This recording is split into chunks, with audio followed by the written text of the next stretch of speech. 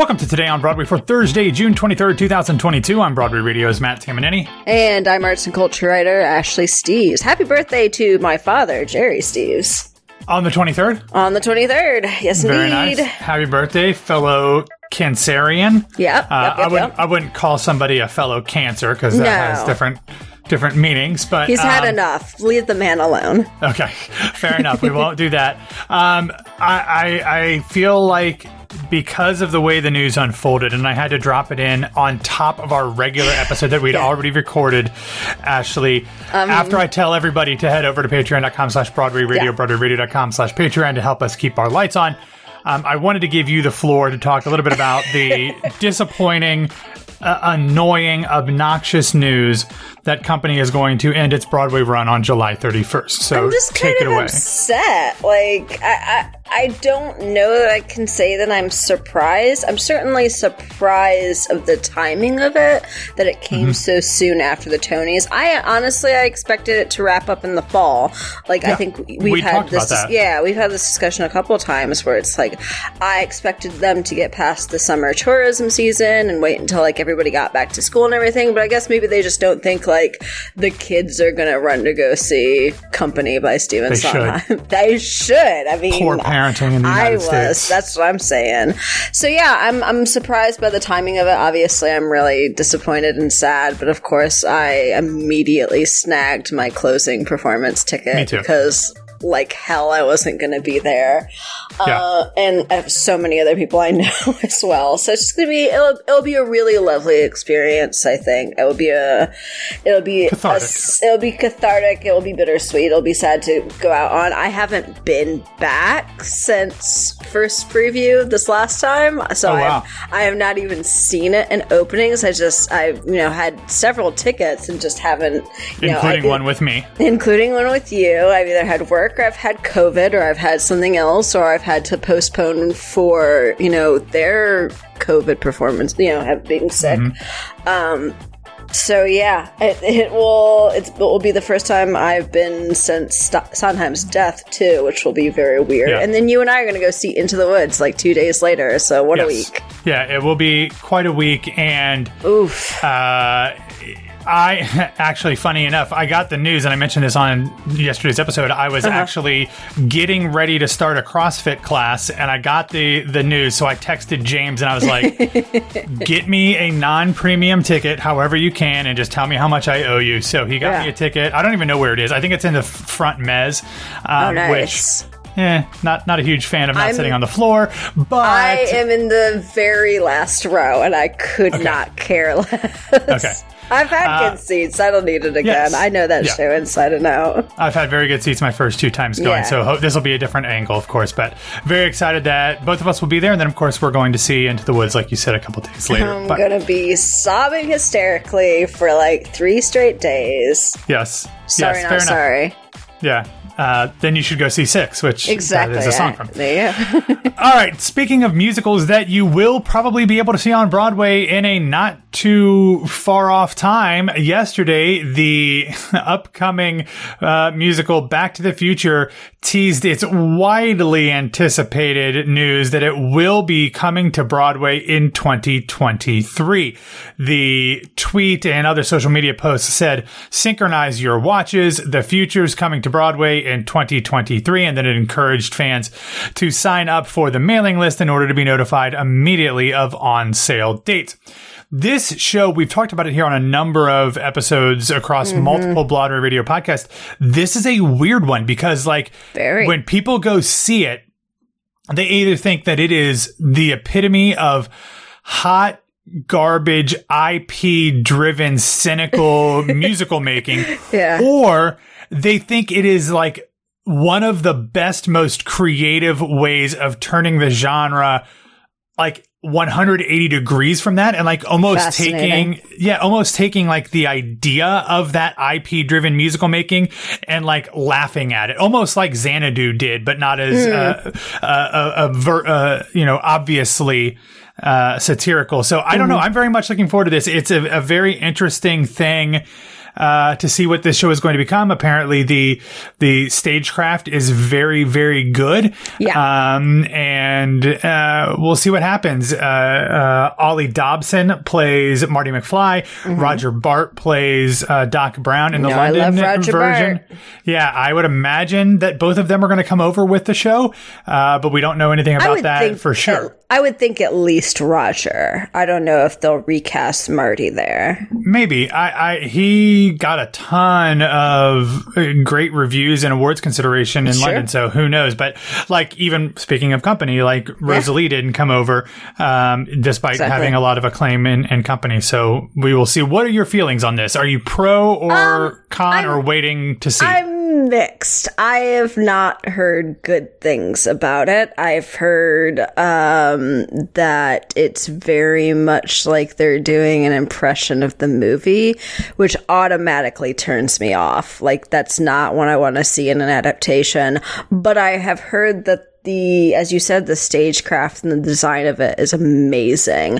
So I think I'm more looking forward to seeing that than I'm actually looking forward to seeing any of the performances at this time. I could be proven wrong, and there could be a lot of things that happen by the time it transfers.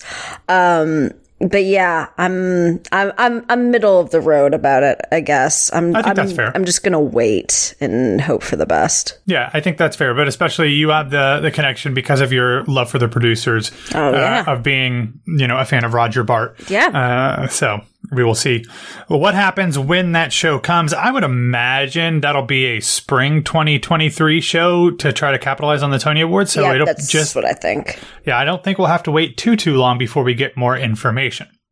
All right, unfortunately, we do have to talk about some sad news, as we learned on Wednesday that the creator and original star of one of the most iconic and groundbreaking musicals in the history of Broadway has passed away.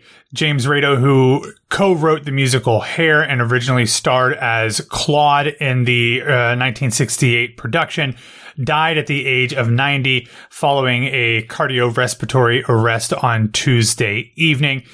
Rado began his Broadway career as a performer, and if you look at the types of things that he did throughout his career leading up to Hair, they are quite diverse. The thing that he did right before Hair on Broadway, like less than 2 years before Hair debuted, he played Richard the Lionheart in The Lion in Winter.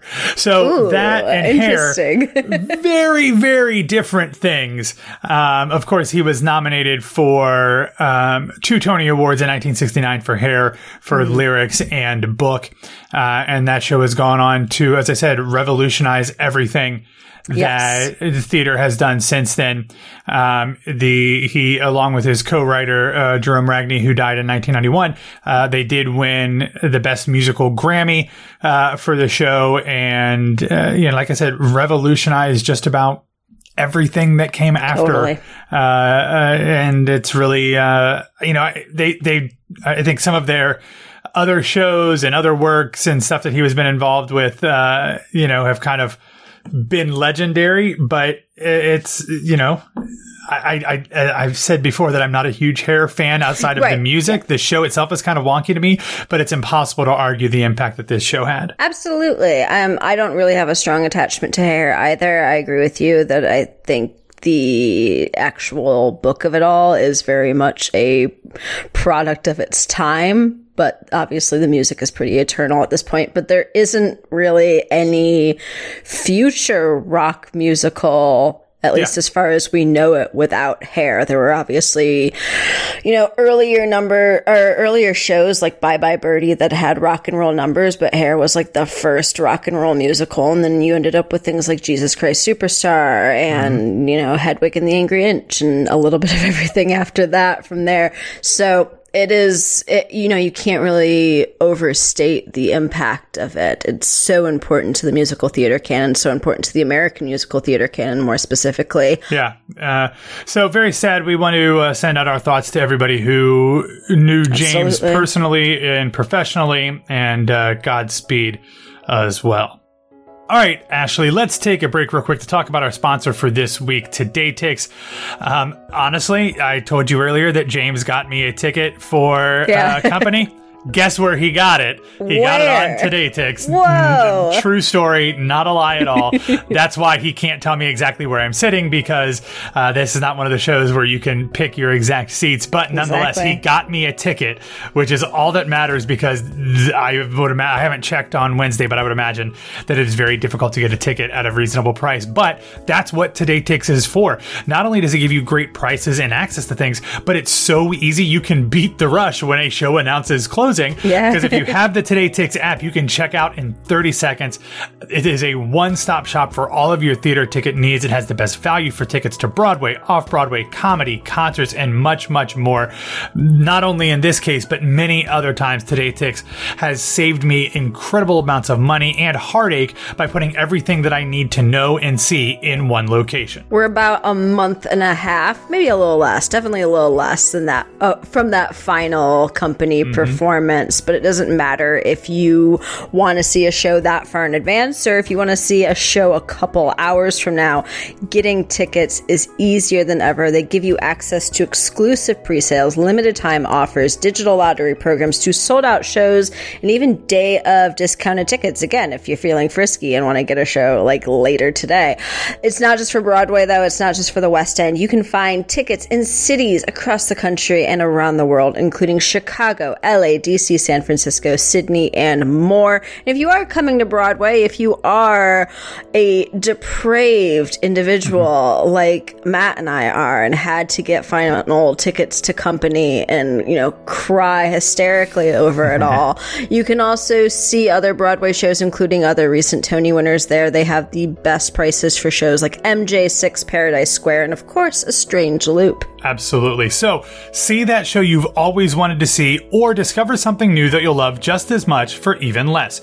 Go to todaytix.com/Broadway and use promo code Broadway to get $10 off your first Today Tix purchase. That's promo code Broadway at todaytix.com/Broadway for an additional $10 off your first ticket purchase. One more time, todaytix.com/Broadway. All right, Ashley, let's get into last week's Broadway grosses. And following a pair of closures in Hangman and Girl from the North Country, Broadway saw a whole 7% dip in grosses, which is roughly about $2 million. And it came in at $29,523,307 last week. Attendance, though, was only down 3%, though, at 232,447 audience members. The biggest story of the weekly grosses, though, was the apparent Tony's bump that some shows that did particularly well at the awards ceremony received. A Strange Loop, as you mentioned, not only can you get tickets at a really good price that Today Ticks, they saw a pretty impressive climb, jumping nearly $169,000 week over week to come in at $845,313 last week, the best total of its entire Broadway run by nearly $125,000. Very nice. Yes. The show also raised the prices, so the biggest ticket is now above $300, but that's the premium side, so good for them. Yeah. Following Joaquina Colacanga's performance and win on the Tony Awards, Paradise Square grossed an additional 47%. It's still at a fairly weak $387,670, but I did see that Joaquina has started to do some press a little bit more. She was on maybe the Today Show, I think, on Wednesday. So, yeah. And we're going to talk about them finally releasing something from their cast album coming up here later in the show. So good for them. Hopefully that continues to help. Buoyed by its myriad wins, MJ saw a 15% increase to push its grosses up nearly $217K to $1,661,000. Company, RIP, the most awarded revival, increased its grosses by 14%, but of course, we'll still close on July 31st. Thanks to Hugh Jackman's absence, though, over at The Music Man, Hamilton was back on top of the weekly ladder with $2,231,433, followed by The Lion King at 1.95, Wicked at 1.9, and then there was Music Man still doing pretty well at 1.78, and MJ at the aforementioned 1.66. I don't think Music Man is really suffering there too much. They're good. Yeah, they're safe. Yeah, the rest of the $1 Million Club entrants were Plaza Suite, Cursed Child, Moulin Rouge, Aladdin, Beetlejuice, Six, and Funny Girl. Down at the other end of the scale, we saw some shows that are just kind of barely holding on. The minutes came in at just $272,000. And Girl from the North Country and Hangman, both of which wrapped up their Broadway runs, were both in the $340,000 to $360,000 range, despite both having more than $65,000 increases. Then you had Paradise Square that I talked about, and American Buffalo and POTUS, both coming in relatively close to $500,000 for the week. Some very expected things there. Yeah. Do we have a closing date for the minutes, or is that an open run? I can't remember. It does have a closing date. I want to say it's July, maybe July 14th. That's sticking in my head, but I don't have that up and available to me right this second. Okay. I know they had so many people out for Tuesday night, I guess, where like 6 of the 11 roles maybe were under studies. My Lord. So I would not be surprised even if that ends up wrapping up a little bit early. But if it's July, then I guess not. Yeah, I typed it into the Google machine. It is July 24th. I had the 4 right, not the 2, but July 24th is when it is currently scheduled. So it's got a little bit of time to pick up. Yeah, absolutely. All right, let's talk about a few other bits of news before we wrap up the show today, and both of them are Disney related. First up, it was announced on, I guess it was Tuesday, right after we recorded, right while we were recording, that Kate Randers will be hosting the 2022 Jimmy Awards. And if you are familiar with her from her turns on Broadway and Beautiful and in Something Rotten and in indeed. Wicked, you might also know her as the teacher on High School Musical, the series, which makes her the absolutely perfect person to host the Jimmy Awards. Very exciting. Yes. She is also insanely funny. Yeah. If you have not seen her in her cabaret acts, she is so good. I won't even mention. She's a delight. Yeah, I won't even mention the name of her comedy duo that she has with a collaborator because it's probably not appropriate for Jimmy Awards consumption. But definitely look that up.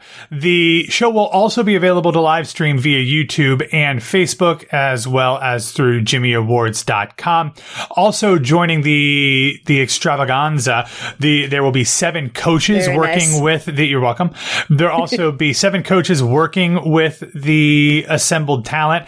Desi Oakley, Max Chernin, Howard McGillen, Janet DeCall, Marianne Hugh, Dennis Jones, and Jaquez Smith. They will be mentoring the 92 high school students that have come to New York for a chance to win the scholarship. Very, very exciting stuff happening for them. I love the Jimmy Awards. Yeah, the Jimmys are great and always a good time. So we'll have all the information on how you can stream it, where you can get it, and all of that stuff in the show notes if you want to get more information. And then also our second Disney story, after having a kind of a start and stop rollout to the Disney Princess The Concert Tour, partially because of She Who Will Not Be Blamed, as well as COVID. They had to stop the tour after the first of the year. They were originally supposed to run through the spring. They decided to stop it because of the Omicron insurgency, and then pick back up in the fall. The tour did announce that it will be coming to a whole bunch of cities starting this fall.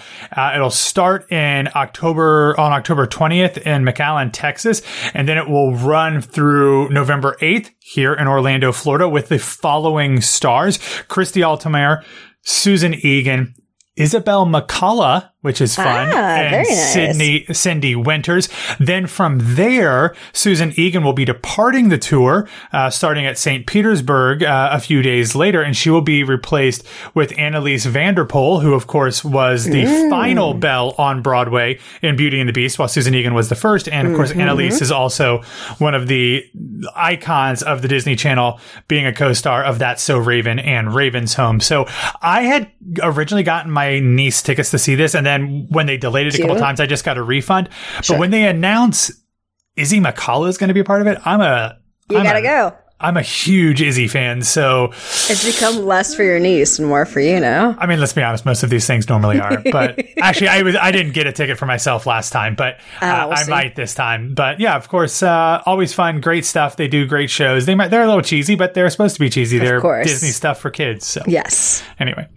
All right, let's wrap up with a few feel-good recommendations. The first one comes from the great film critic from NPR, Bob Mondello. He had a segment earlier this week on All Things Considered, talking about the recently made public Oscar Hammerstein archive with all of the letters that he wrote, which is obviously something we've talked quite a bit about here in the past, as well as the connection with Sondheim. We've talked about all these letters in the past, but there's a 1,088-page volume, The Letters of Oscar Hammerstein II, which is just incredible. So listen to this. I love Bob Mondello as well, so that's always good. And then earlier I mentioned the fact that Paradise Square finally released the track for Let It Burn off the upcoming Paradise Square cast album.